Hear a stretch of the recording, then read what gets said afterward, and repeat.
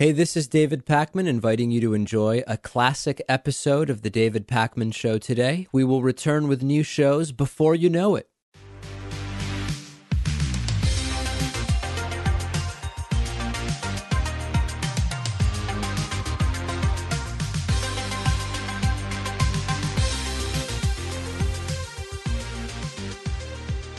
Republicans debating last night for the final time before the voting starts. We didn't know if I'd make it into the show today. You know, the debate was so insane and my live stream was so long. I actually started to lose my voice last night, but it did somewhat recover overnight. And I believe if we all, do the right things, say the right prayers, whatever, that I will be able to actually deliver today's program. So it's so great to have you here. The big takeaway, if you just want me to bottom line it for you, Trump didn't go to the debate last night. He did an unhinged, sweaty rally instead, and he won last night's debate. And what I mean by that is nothing happened in last night's debate that is going to substantively or materially change the dynamics of this Republican primary in which Donald Trump is winning easily. So it's sort of like if Trump were to die, who else might Republicans vote for? Ron DeSantis, totally weak, not a factor last night. Vivek Ramaswamy, desperate. And once you see the polling data, you'll understand why Vivek was so desperate. Throwing anything he could at the wall to see what would stick, attacking Nikki Haley's daughter, calling Vladimir Zelensky a Nazi. He's Jewish, by the way. And ending, I'll play, we could spend the entire hour playing clips from last night. It wouldn't really do any of us any good because it's so inconsequential. But I'll mention a few things notable that in his desperation, Vivek Ramaswamy went full conspiracy theory, raising this idea that there's a Democratic plan to install Michelle Obama as the nominee, despite the fact that she has said, I'm not running for president. Here is Vivek closing out the debate with a wild conspiracy theory. From China, I'll keep us out of World War III and then revive national pride in this country. I also want to close with one message to the Democrat Party. Yeah. End this farce that Joe Biden is going to be your nominee. We know he's not even the president of the United States. He's a puppet for the managerial class. So have the guts to step up and be honest about who you're actually going to put up so we can have an honest debate. Biden should step aside, end his candidacy now so we can see whether it's Newsom or Michelle Obama or whoever else. All right, just tell us the truth so we can have an honest debate. And the crowd, I guess, sort of liking the conspiracy theory. The most honest participant last night, I don't think will shock you to hear this, was Chris Christie. Chris Christie, who has no shot whatsoever. Republican voters don't want sane. They want something else, apparently. 60% of them supporting Trump. Here is Chris Christie so accurately pointing out, this whole abortion debate, 5 weeks, 6 weeks. This is a crazy debate, especially since we aren't actually behaving in a pro-life way after the baby is born. Very accurate. Listen to Chris Christie. Here's the bigger issue, Kirsten. The bigger issue is, and Tim began to touch on this, we're not pro-life for the whole life. Right. To be pro-life for the whole life means that the life of a 16-year-old drug addict on the floor of the county lockup is precious, and we should get treatment for her to restore her life. Correct. The 52-year-old who's drug addicted should make sure that any of his children who he's passed that addiction on to are treated well, too. Pro-life's not just in the womb, Kirsten. It's for the whole life. All right. The rare, valid point made during a Republican debate. It sometimes happens. Broken clocks are sometimes right, depending on the nature of how they are broken. Here's another Chris Christie moment where he just says, hey, we're going to nominate someone who's going to be in criminal trials the entire campaign. Is anybody paying attention to how insane this is? And tonight, we need to decide which president is going to be the one to tackle the big issues, who's going to make this country look once again, not just inward, but look outward at the world and say America is the country, the indispensable nation that makes this a safer world. And in a safer world, American innovation, American hard work has always been the thing that has driven our country to greater things. I'm going to be the president who will do those big things. We're not going to be small, and I'll say this about Donald Trump. Yeah. Anybody who's going to be spending the next year and a half of their life focusing on keeping themselves out of jail and courtrooms cannot lead this party or this country, and it needs to be said plainly. He's right, and yet it does seem as though Republican voters are going to select exactly that, a guy who's going to be in and out of courtrooms and trying to keep himself out of prison for the next year. That's who they plan to make their nominee. Another bizarre moment. This one's very visual, so for people listening, I'll have to describe it. Ron DeSantis, still unable to behave like a normal person, grinding his teeth like a lunatic the entire time, and also closing out his final statement by sticking his tongue bizarrely between his lips. It's so weird at the end of the day. Listen, look at this. And as your president, I will not let you down. God bless you. Governor DeSantis, thank you. There it is. Just kind of tuck that tongue just appears there between his teeth. Really, really strange stuff. All right. CNN had a focus group of Republican voters asking them who do they think won. Here is their opinion of how last night's debate went. My question is, who do you think, quote unquote, again, won the debate? It's not scientific, but we've been with you 3 times now. I'm going to do an alphabetical order. Who thinks Christie won the debate? And 0. Who thinks DeSantis won the debate? 1, 2, 3, 4. Who thinks Haley won the debate? 1, 2, 3, 4, 5, 6. Wow. Who thinks Ramaswamy won the debate? 1, 2, 3. Who thinks Scott won the debate? So Nikki Haley, who's come in second for the first 2 debates among this crowd in Story County, has come in first this time. This is just a reminder of sort of how disconnected from the true nature of what's happening in the Republican Party these focus groups are. And if you need greater proof of that, just listen to this. Foreign policy takes center stage. Unlike the Democrats, the topics were sane, reasonable, and had reasonable consideration. It's like, what's this guy even talking about? What insane topics are there? During which Democratic debates is he even talking about? Nobody knows what this guy's referring to. Second row? Not really a debate, more of just a structured discussion. GOP stands in solidarity in support of Israel. A much more civil debate tonight. Trump won another one. Because it was. Now, this guy is actually the guy who's right. Trump won another one. He wasn't even there. And what this is all about is this polling data, which we have on the screen. Despite skipping 3 debates, Donald Trump controls nearly 60% of the Republican polling electorate. Everybody else is dividing up the 40% that's left, the scraps. And that desperation played a major role in Vivek Ramaswamy's behavior. Let me give you a little bit of a tour of that. Vivek Ramaswamy is failing. He supposedly was surging like a phoenix over the horizon, and instead his campaign has crumbled. Every debate, Nikki Haley makes him look incompetent, and after every debate, he loses 2 or 3 points. Nikki Haley is polling almost 10%. Vivek is down to 4. So Vivek knew he needed to go crazy. In his closing statement, he brought up conspiracy theories. In the middle of the debate, now I admit this was a funny line, but it's also crazy. He referred to both Nikki Haley and Ron DeSantis as Dick Cheney in high heels, which is, the debate is worthless when we think about, do we want these people leading us? From a comedic standpoint, tying in the obvious nature of Ron DeSantis wearing lifts as referring to both DeSantis and Haley wearing high heels is actually pretty funny. The fact of the matter is the Republican Party is not that much better. You have the likes of Nikki Haley, who stepped down from her time at the UN. Bankrupt or in debt was her family. Then she becomes a military contractor. She joins the board of Boeing and otherwise, and is now a multimillionaire. So I think that that's wrong when Republicans do it or Democrats do it. That's the choice we face. Do you want a leader from a different generation who's going to put this country first?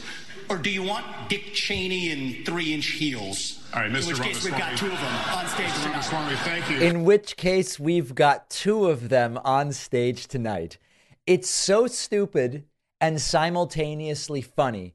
And remember, the contrast is, meanwhile, Joe Biden is getting so much stuff done that it's hard to even keep up with it, right? So these people are all unqualified to be president. But Vivek is attacking Nikki Haley because she has more than double the support he now has. And he's desperate. Now, Nikki Haley concocted her own response to that. And again, Vivek Ramaswamy brings up two people on stage wearing high heels. I'd first like to say they're 5-inch heels, and I don't wear them unless you can run in them. We've got two of you on stage. The second thing that I will say is I wear heels. They're not for a fashion statement. They're for ammunition. What we need to be doing for Iraq and Syria is, first of all, the idea that our men and women could be targeted and that we've allowed almost 100 hits to happen under Biden's watch is unthinkable. All right. So anyway, there is Nikki Haley.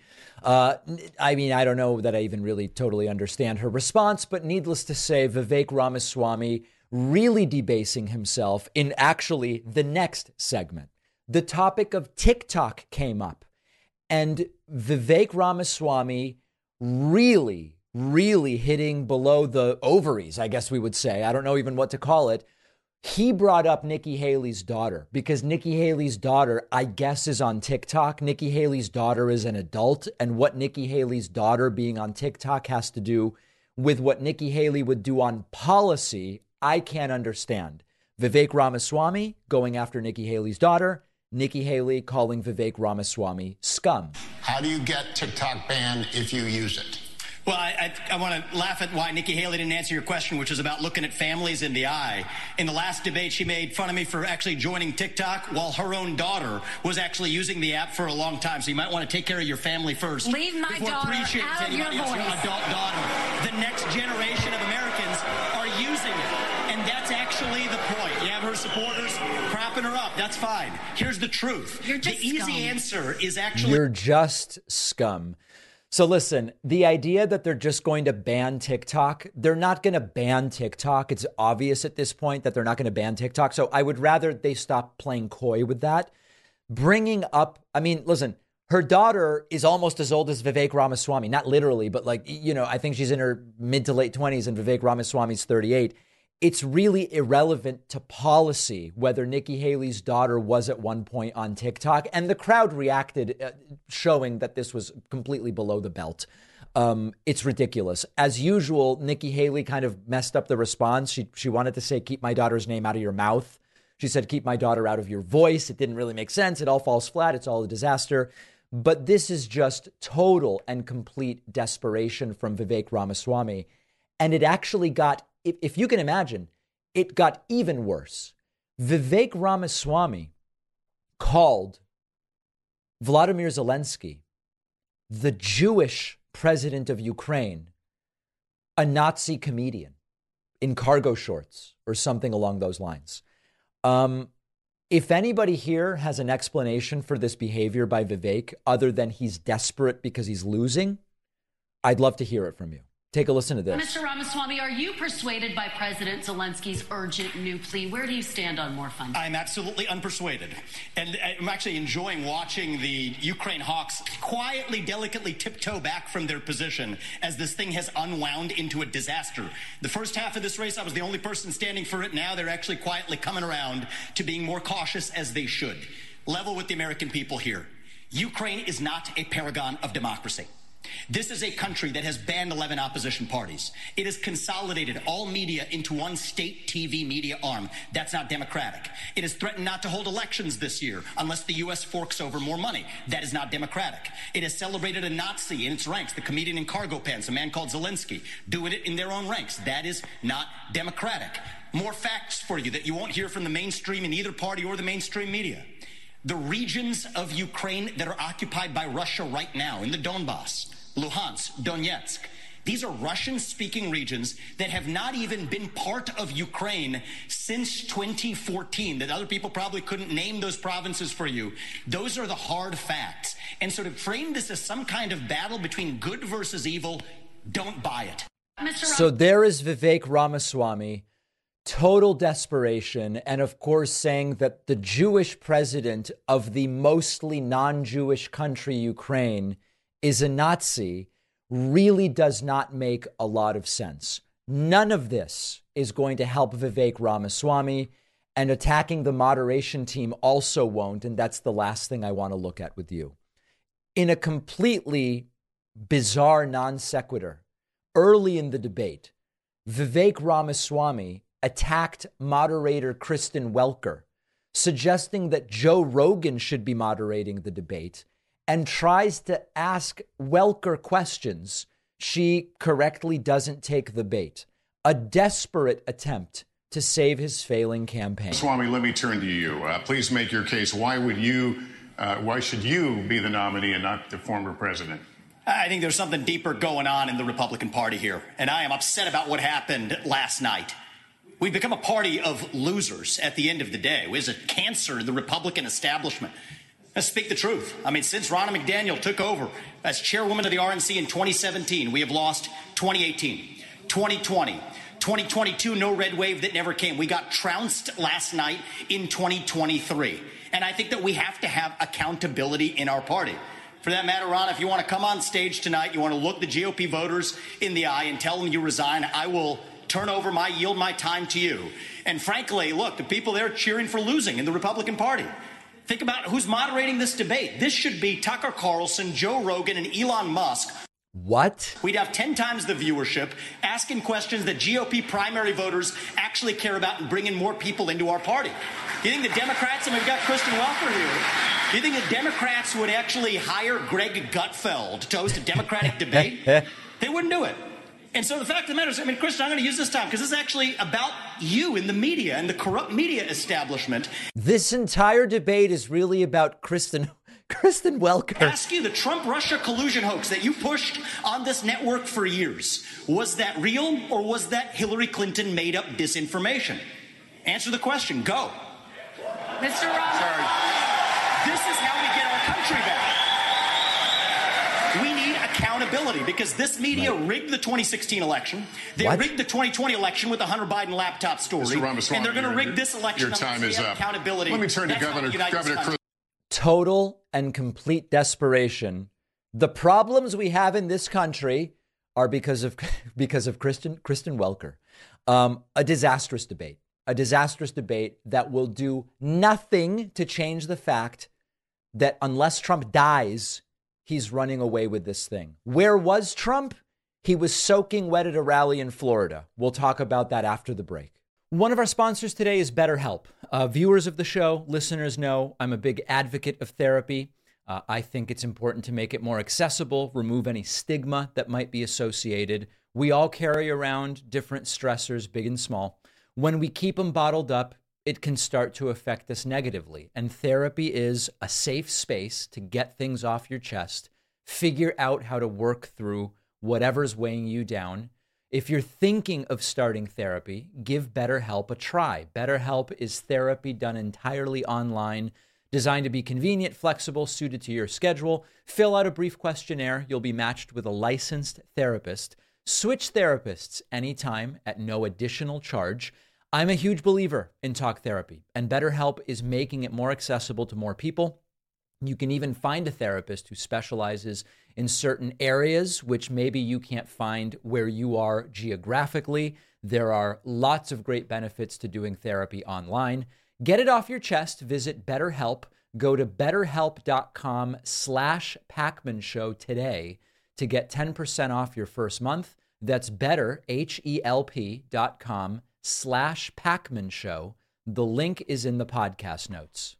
Don't forget that the best way to support the David Pacman Show is by becoming a member, which gives you access to the daily bonus show, the regular show with no commercials.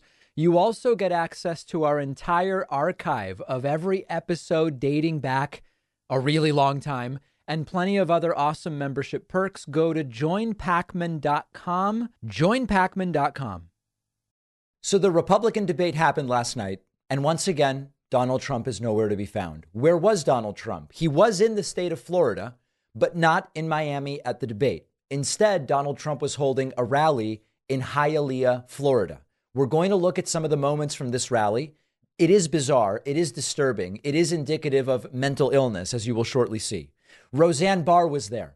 Now, when we talk about Roseanne Barr and mental illness, we're not making fun of mental illness. We're not trying to stigmatize it. We're pointing out there is so much of it, and often it is going untreated. And I am going to play a clip for you that is like nothing I have seen before. There's aggressive language here. I want to warn you. This is who introduced a former president of the United States. Prepare yourselves. Aren't we all fed up with the deep state bull?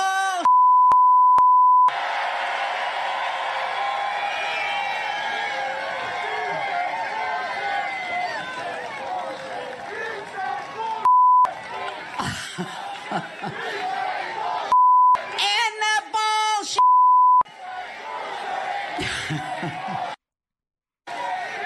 We want Trump, the Magador, to kill that goddamn bull!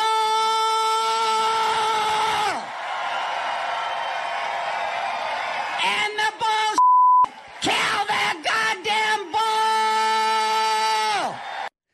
The introduction for the former president of the United States. That is what we call quintessential MAGA. That's what you just heard. And it wasn't that much less unhinged when Don Jr. took a turn at introducing his failed former president father. Listen to this. They can loot, riot, steal, murder. But no, in the name of social justice, it's different. It's fine. You know, yeah, I mean, the Gucci shoes that they stole, that's totally fine. It was for social justice. It's different. Just trying to figure that one out, right?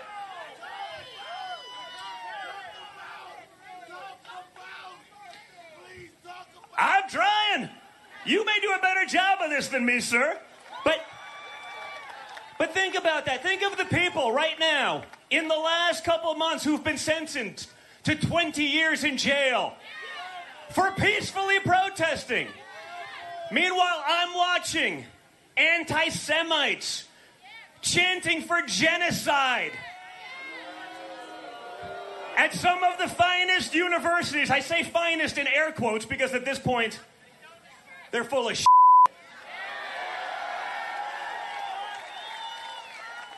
They can do that again. No consequence, nothing. While they mortgage your family's future to the hilt. While they're getting ready to send your children, not theirs, to yet another one of their endless wars. Again, I don't know what war he's referring to, but Don Jr. completely out of control.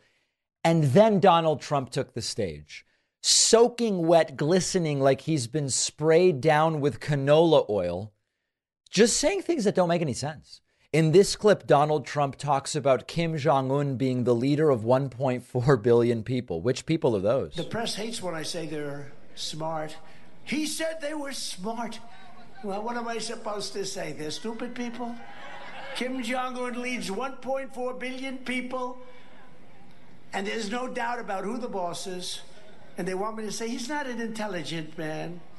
They get very personal when I say that because they're fake news. That's why. The press. There you go. And of course, North Korea has a population of 26 million. China does have a population of roughly 1.4 billion. I guess Trump got his authoritarians confused.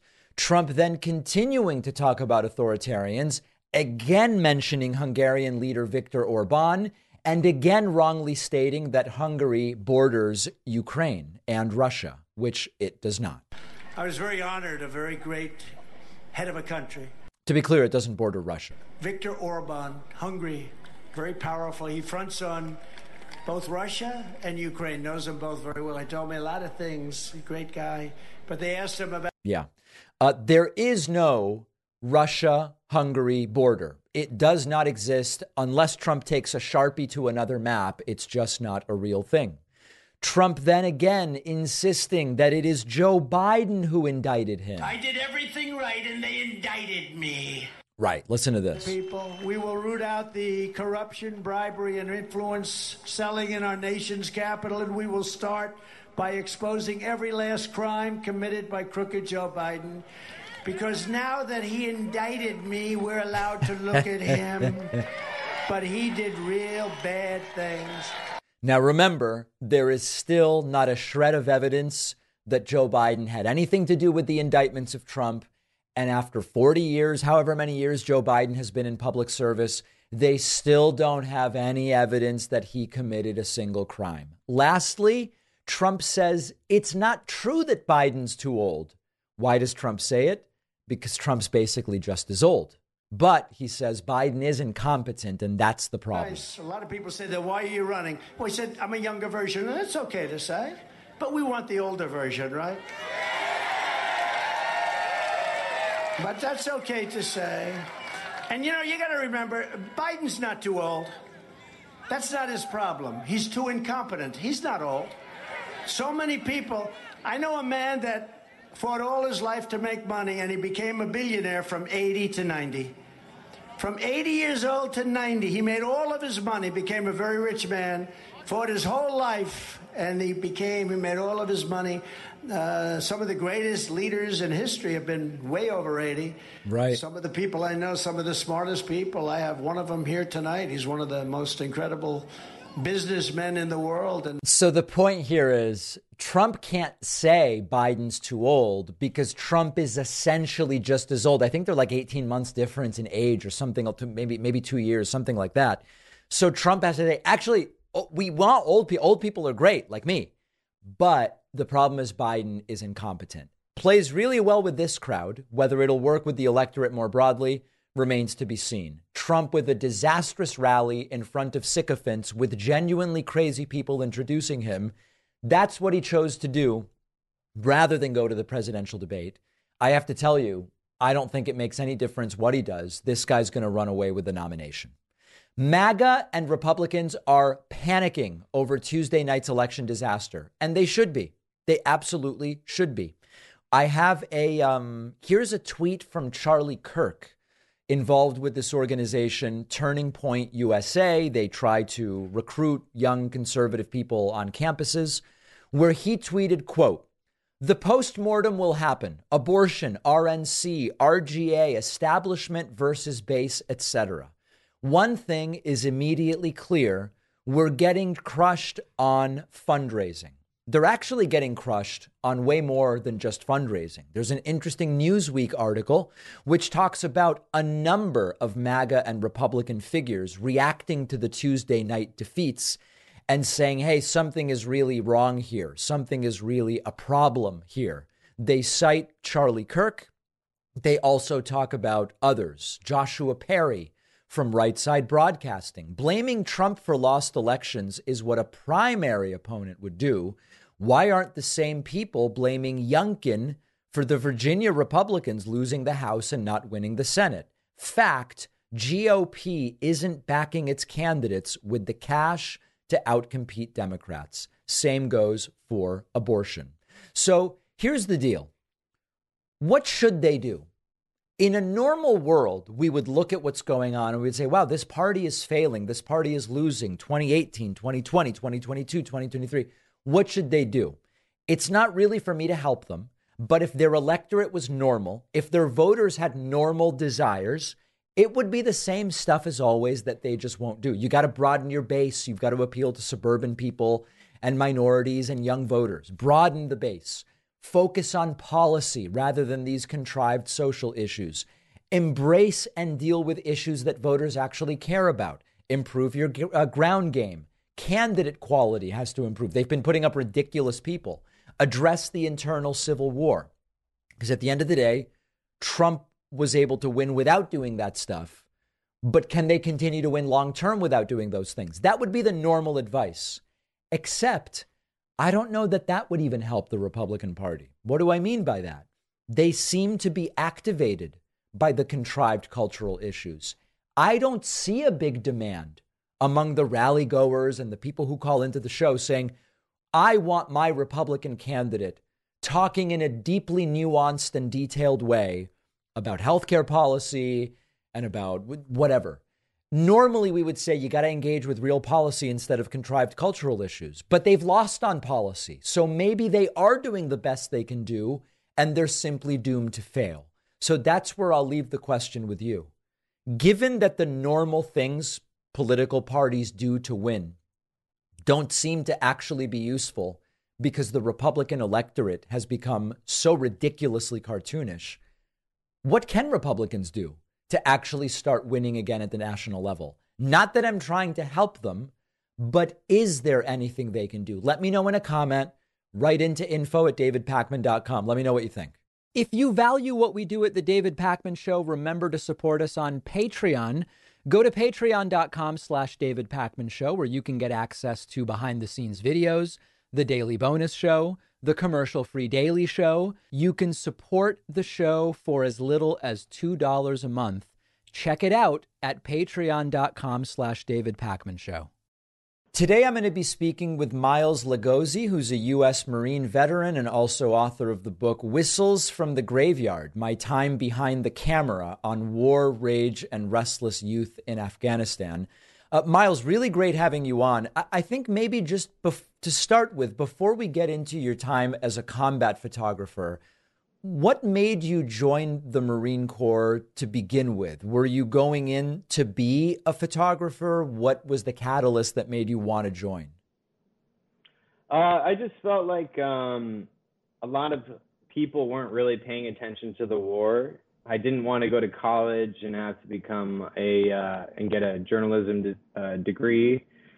I saw Full Metal Jacket about 30 times, and I saw that the main character was a combat correspondent, which is what my job was in the Marines. And so I thought, if I join the Marines at 18, straight out of high school, they'll give me a camera and send me to war, and I can document the war.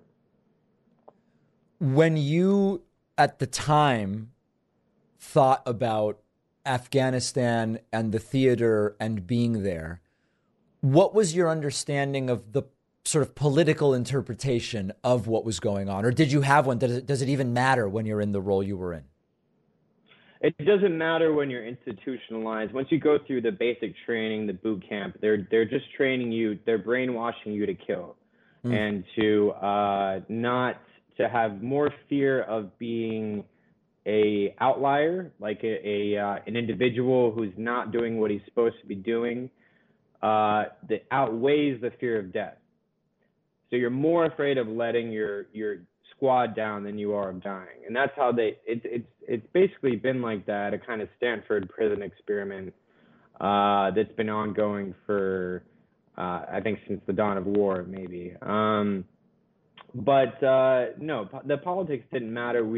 A lot of kids, especially in the infantry, just wanted to shoot their guns, blow stuff up, kill people. I knew guys that joined who said that they just wanted to kill people and get away with it. So you do have kind of psychopathic kids like that in the Marines, especially the Marine Corps infantry. What percentage of the Marine Corps infantry do you think fit that category? I couldn't give you the percentage, but it's all groupthink too. So it's hard to distinguish what's just being said because somebody else said it, and what's being said because they actually feel it. But I'd say a good 60% had no intention of helping the Afghan people. Right. They just wanted to go experience war. Officially, what's the point of a combat photographer? Why is that something that the Marine Corps would want? That's a good question. I still don't know, really. Basically, it was to sell the war to people back home. The fact that the idea that we were going to hand over the war to the Afghan army and they would be able to take on the Taliban without our support. So that was the main focus of my job, was to get imagery of the Afghan National Army working with Marines, taking the lead, etc. At the same time, they were totally, all of us were incompetent, but they were especially not trained and not prepared, and oftentimes were used as like dummy shields, kind of. if we were to go into a house or clear a house, the guys would put them in first in case there was a bomb, in case there was an IED, that kind of stuff. They were high most of the time. So yeah, I mean, high on what? So you have poppy everywhere. So you have hashish, opium, marijuana, etc.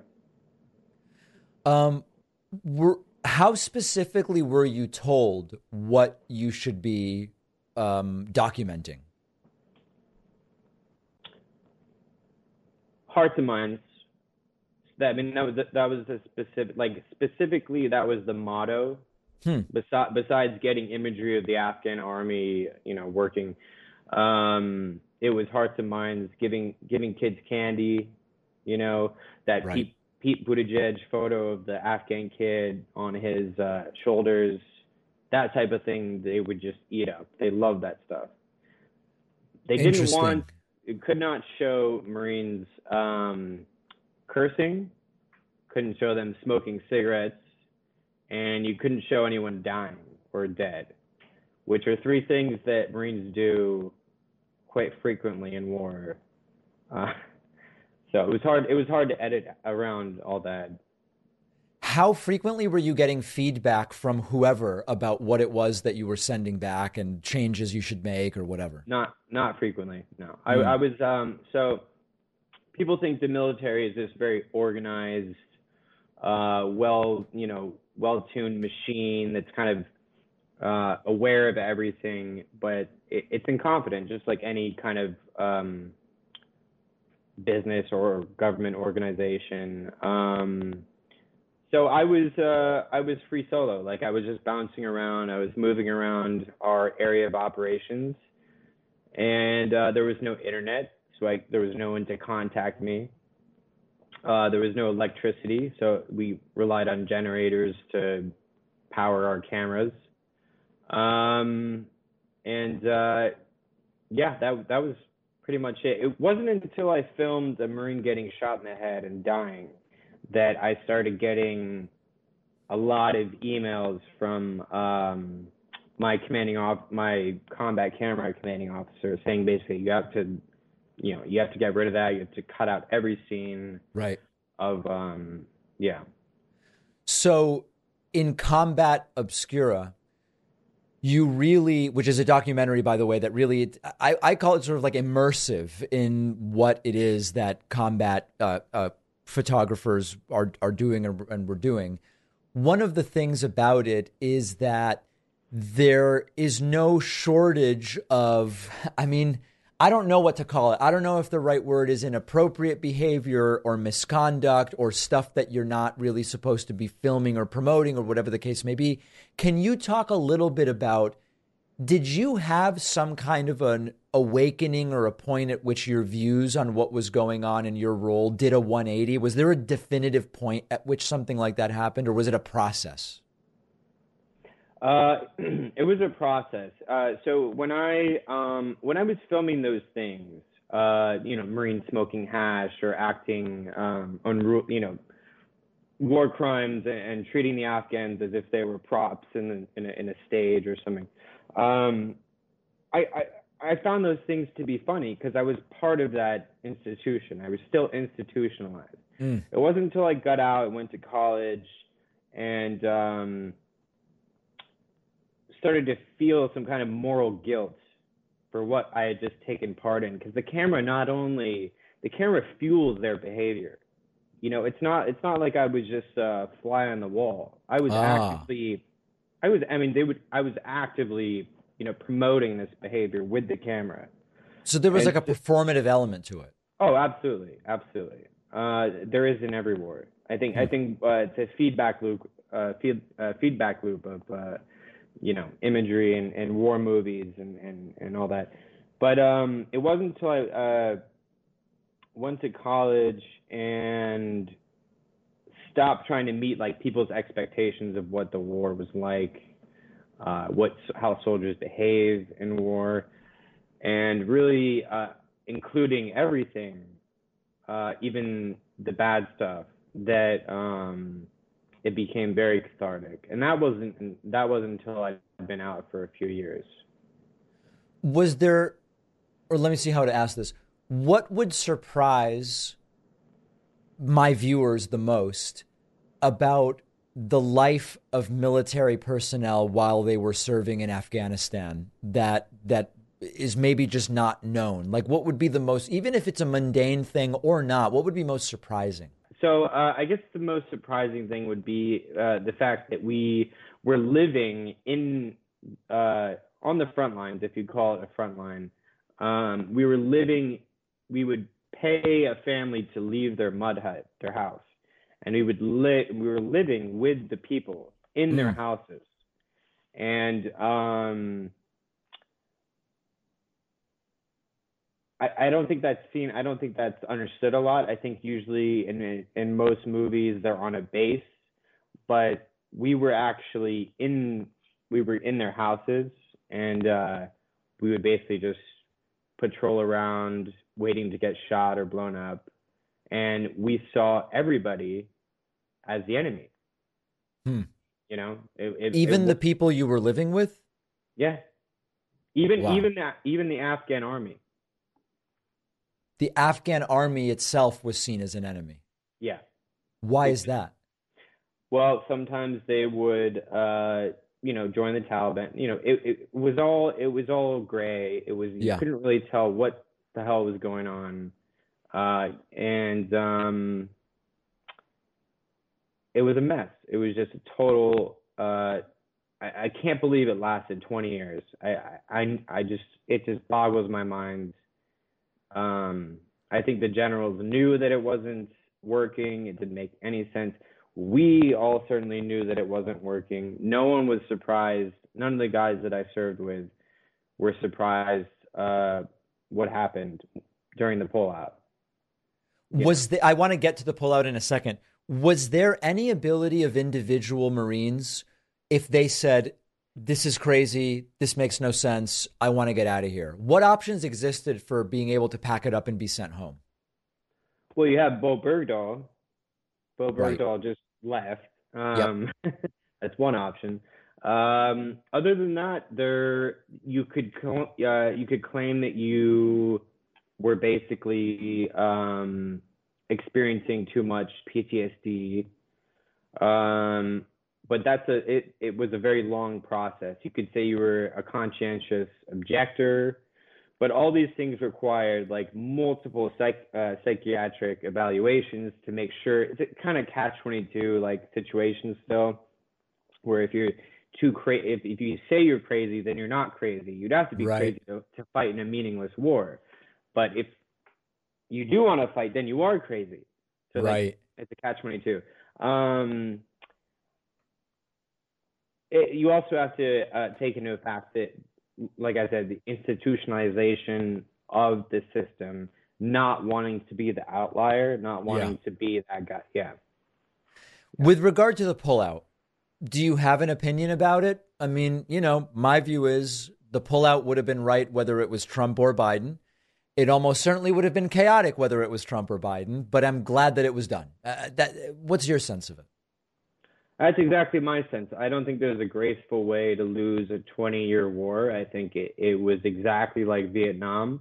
I think most Americans, especially on the right, were just upset by the optics of it, how it looked, Nobody really gave a shit about Afghanistan for 20 years. That's how it was able to last that long, because we have an all-volunteer army. There's no draft. So it's a very small percentage of people that are actually invested in the war. That's how it was able to last 20 years. What upset most Americans was the optics of the pullout. Seeing 12, it's like 12 Marines, I think 12 Marines died, right, during the pullout. I believe that's the number, yeah. 13 maybe? How many Afghan civilians did we kill throughout that whole 20 years? How many Marines died during that whole time? And it was just the hubris. It was the American hubris finally coming to realization. Holy shit! We just we're running out of here like a dog with its tail between its legs after 20 years of fighting guys who were wearing flip-flops and using Soviet-era, World War II era weapons, and the biggest military budget in the world, the biggest country with the biggest war machine, lost in such a disgraceful way. I think that's what really upset people. I don't think the only thing I would have done differently is just tried to get more Afghans out, right? And especially the interpreters and translators that worked with us. Yep. A lot of them were left behind. I lost a lot of friends because of that. But I think it was mostly the optics that offended people. We've been speaking with Miles Lugosi, U.S. Marine veteran and author of the book Whistles from the Graveyard, My Time Behind the Camera on War, Rage, and Restless Youth in Afghanistan. Really appreciate your time and insights, Miles. Thank you. Thanks a lot. Follow us on social media. Interact with the David Pakman Show community. See exclusive content. See when we're taking calls live. And stay up to date on other big show announcements. We post daily. Find us on Reddit, Twitter, Instagram, Facebook, Discord, and TikTok. Donald Trump's daughter, Ivanka Trump, testified yesterday in the New York civil fraud trial. Now, remember that Ivanka Trump is not a defendant in that trial. She is simply a witness. Here she is showing up yesterday morning for her testimony. Bear in mind, as you watch this from afar, real estate on the island of Manhattan for decades has yielded billions and billions of dollars to hundreds of people in this city. Mm-hmm. A case of this matter has never gone to court. It's the first one of its kind. Mm-hmm. That's Fox News, I guess, suggesting that something here is unfair. The expectation was that Ivanka would claim, I don't know anything. I wasn't involved in anything. I don't remember anything. Here is Attorney General Letitia James before Ivanka's testimony, attempting to preempt that. Good morning, everyone. This morning we will hear from Ivanka Trump, who will be our last witness on our case on direct in our case against Donald Trump, her brothers, and the Trump Organization. Ivanka Trump secured, negotiated loans to obtain favorable terms based on fraudulent statements of financial condition. And she will attempt today to distance herself from the company. Right. But unfortunately, the facts will reveal that, in fact, that she was very much involved. We uncovered the scheme, and she benefited from it personally. Ms. Trump will do all that she can to try to separate herself from this corporation, but she's inextricably tied to the Trump Organization and to these properties that she helped secure financing for. So that is basically what Ivanka Trump tried to do. There's a good Associated Press article that explains all of it and says Trump's daughter worried he was not wealthy enough. Emails in New York fraud trial show. As Donald Trump sought to buy a Florida golf course, his daughter expressed concern he wasn't wealthy enough, testifying she did indeed seek to distance herself from the questionable valuation methods that have already been ruled fraudulent. She acknowledged she did work on real estate deals for the company, but said she was not involved in calculating Trump's net worth. Quote, I generally understood there was a personal guarantee. This level of granularity was not something I can sit here today and say that I recall. Remember that Donald Trump has now admitted from the witness stand that sometimes he would opine on valuations and attempt to suggest that those be changed. We don't really know the full scope of what the defense is that will be put on by Trump's lawyers starting next week. We have now gotten through the final testimony for the prosecution's case. It is Ivanka Trump. It is exactly as it was expected, saying, I don't remember, I don't know, I wasn't involved. Next week, the defense starts, and we'll cover that and we'll see what sort of an argument they want to make. I want to talk a little bit more about the Tuesday night results, which were mostly very bad for Republicans. One of the big picture elements of Tuesday that I talked about was Democrats overperformed the polls. And so if we are making assessments about November of 2024 based on today's polling, not only is it too early, but we have further proof of the inaccuracy of polls to be necessarily indicative of what will happen a year from now from the fact that even just compared to last week's polling, Democrats overperformed. But when you look at the nitty gritty, you find a lot of very interesting details. For example, Democrats flipped a county that Donald Trump won by nearly 60 points. This is genuinely stunning stuff. Democratic Governor Andy Beshear in Kentucky looks set to pull off a big win in Letcher County. Trump won that county by almost 60 in 2020. And with 95% of the votes reporting, Beshear had won that county 53 to 47. Think of that flip. Trump almost plus 60 to the Democrat plus 6. That's almost a 66-point swing, 65, 64-point swing. Now, I know that it's important to remember that looking at one Kentucky county in a gubernatorial race to try to evaluate what might happen nationally next year in a presidential race is not smart. And it's not smart for a lot of reasons, including that Kentucky votes for governors differently than it votes for presidents. Kentucky for president is going to vote for whoever is the Republican nominee. And so what the hell does this county tell us? That's an absolutely valid defense. The point here is to understand that in a lot of ways, we don't have an environment in which it's obvious that Republicans are going to do well in 2024. There are people who are suggesting the stage is set for a Democratic disaster in 2024. Maybe the only thing Democrats can do is push out Joe Biden and try to get, I don't know, Vivek Ramaswamy was saying maybe Gavin Newsom, maybe Michelle Obama, even though she said she's not going to run. And part of that argument is about Biden, but part of that argument is about Democrats are just going to get killed.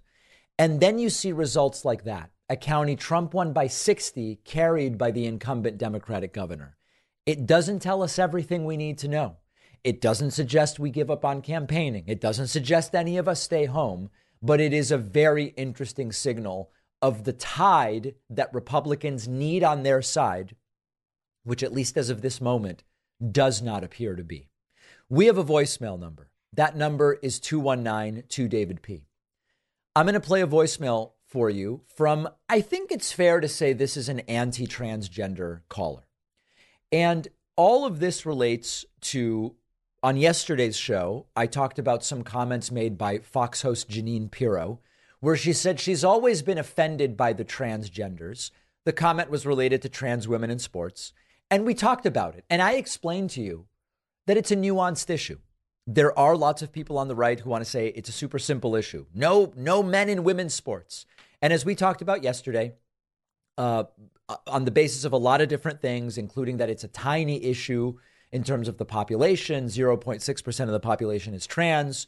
Only part of that population is trans women. Only part of that population plays sports. Only part of that population plays sports at a level at which we would care about this. And only part of that population plays the types of sports where biological sex plays a role at a level where we would care about this. So it's a tiny, tiny, tiny issue. And when we talk about hormone replacement therapy and so many other things, we realize it's also a nuanced issue.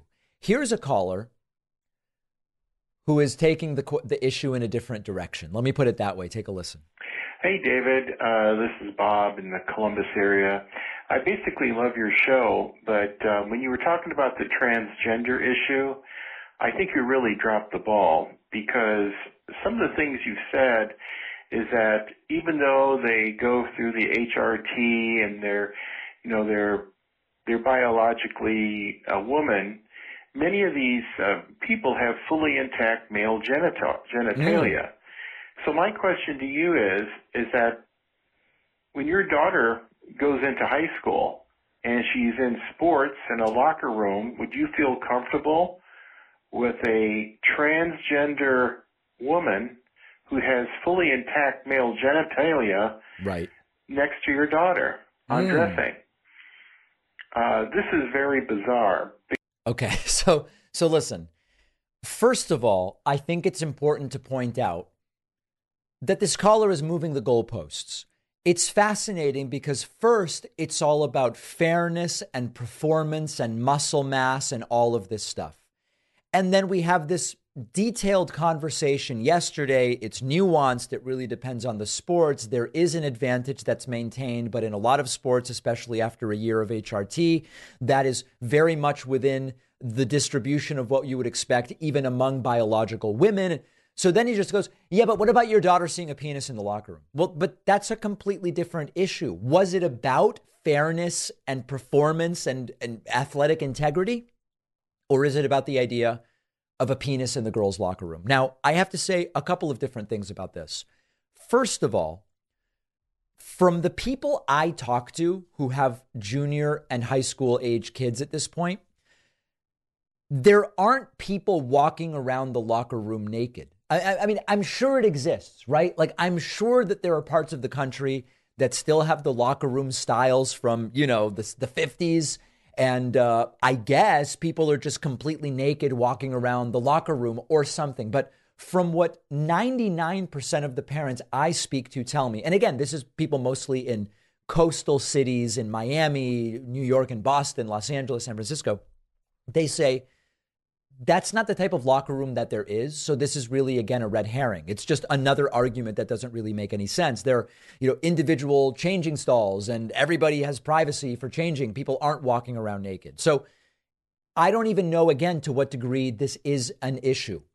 But once again, it doesn't really get to the core of this, which is now we're talking. So this caller now, I guess, isn't worried about performance, isn't worried about athletic integrity, isn't worried about professional sports, because then we're talking about adults, isn't worried about college sports, because then we're talking about adults.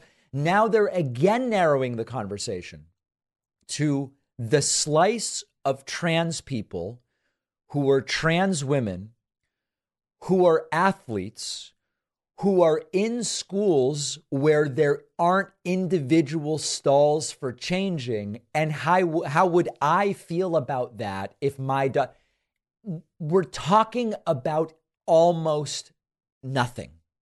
We're talking about almost nothing. Now, that all being said, we should be creating environments in general in locker rooms that are safe and inclusive for students.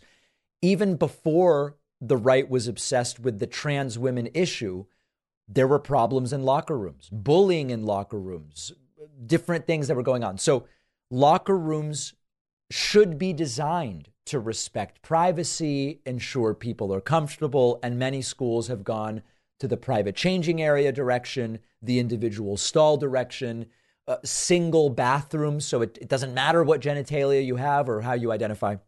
So it's also an important issue in general, which was not dealt with, quite frankly, in a lot of schools for a long time. So I guess the issue now is that and not the athletic performance, but they'll always find something, I think, is the point. We have a great bonus show for you today. The U.S. has launched airstrikes in Syria. Why and what is the point? We will discuss it. Ohio has become the 24th state to legalize marijuana, and the Supreme Court is leaning towards upholding a law that bars those accused of domestic violence from having firearms. And some are saying that's not due process. An accusation is not guilt. And so how will you take away someone's right to a gun based only on an accusation? We will talk about that on today's bonus show. Oh, the bonus show where you want to make money. Everybody else that makes money to fund themselves is bad. Sign up at joinpacman.com. The coupon code is 4 years, 4 indictments for 50% off. I look forward to speaking to you then, and we'll also be back tomorrow, of course, with the Friday show.